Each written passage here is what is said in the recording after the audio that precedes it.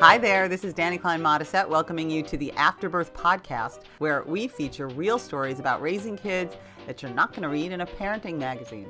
Okay, today from the archives, we're playing a story from author Christopher Noxon called A Father, a Daughter, a Gorilla Head. It was recorded at the M Bar in Hollywood, California in 2008. So there was a time ages ago before kids came along and sort of ate up every available moment of free time when my wife and I did a lot of thrifting. We were thrifters, which is to say we spent a lot of time going around San Gabriel Valley to Sally Armies, figuring out which ones were picked over and which ones you could still find good dead stock eyeglass frames. And we decorated our house in black velvet paintings and weird old glassware and just like unbelievable tchotchkes. And I like to claim credit for all this great stuff, but the truth is that Genji was really the thrifter. Mostly I just kind of followed her around trying not to get too depressed. Because, I appreciated the idea of thrifting. I still do. It's ecological and it's shopping, but it's cheap and it's alternative. But she called it urban archaeology, which sounded like, we were doing something academic.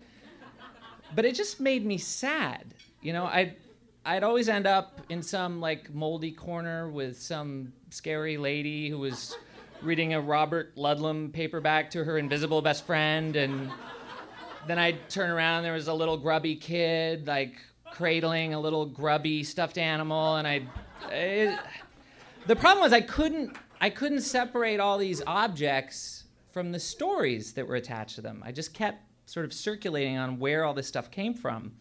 I thought about like the amateur oil painting of the poodle, or the little Dollywood ashtray with, the baked soot on the bottom. Or I remember there was a picture frame with a picture of a retarded kid still in it.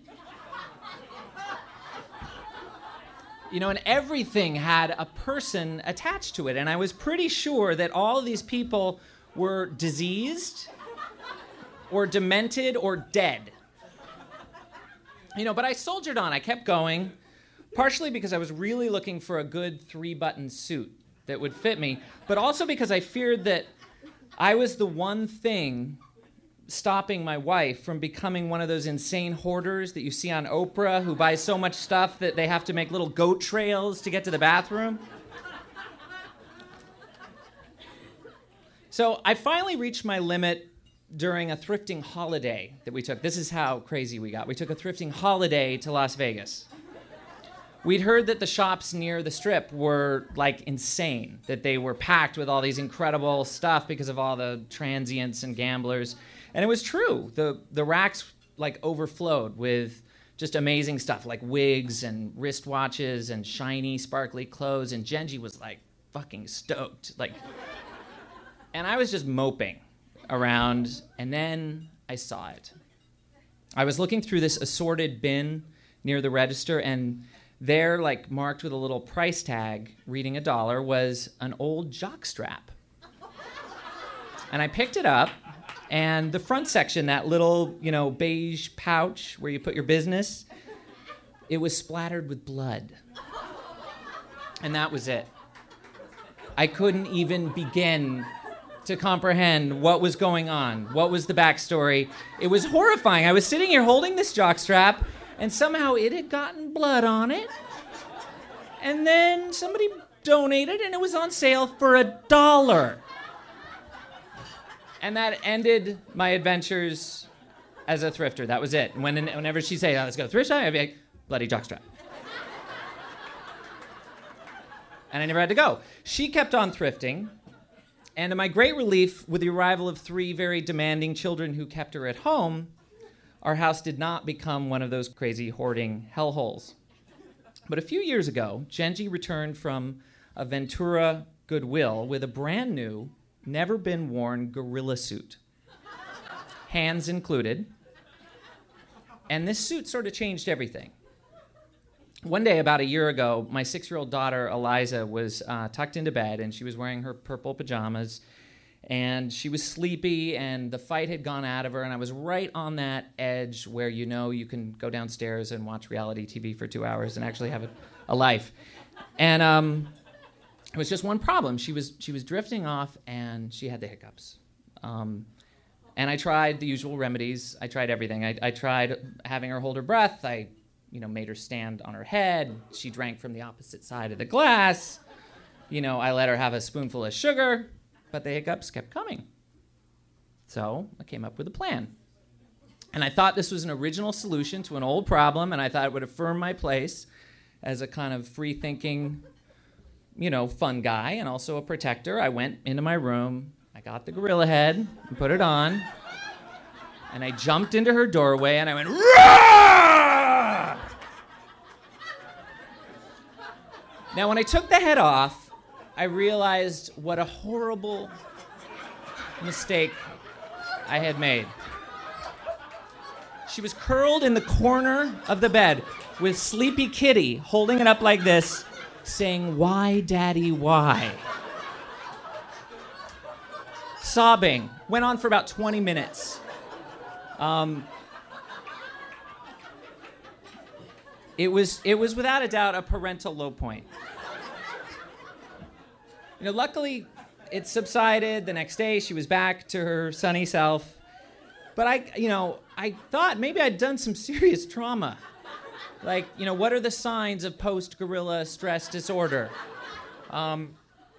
Would she spend years in therapy discussing trust because her dad thought it would be funny if he put on a gorilla head to cure her hiccups?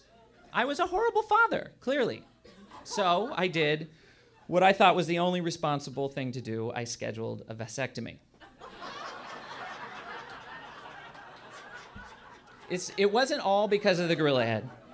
But let's just say I have 3 amazing, unruly children and a wife who, if left to her own devices, would collect enough children to rival her collection of sad clown paintings. And I had to take the issue off the table, and the incident with the gorilla head just sealed it. So I got a referral. I had my consult, and a few weeks later, good Dr. Worthman gave me a shot, sliced open my sack, and shut down the works with these little 2 titanium clips.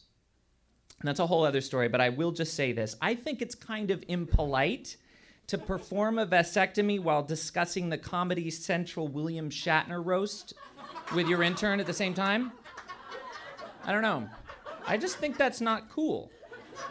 Anyway, I went home. It went well. I was sent home to convalesce with a bottle of Vicodin and a bag of frozen peas, which is actually the makings of a pretty great weekend, I will say.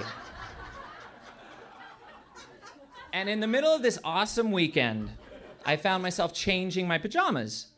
And I was looking down to check on myself, and then I started to scream. And I screamed like I've never screamed before. And it wasn't the pain. My balls were fine. I looked down, and I saw that my jockstrap was bloody. And I realized I was the backstory. I was the thrifter turned desperate gorilla head wearing stranger who I could not even begin to comprehend a few years before. But I am here to tell you, my daughter may have been traumatized, but she has not had the hiccup since.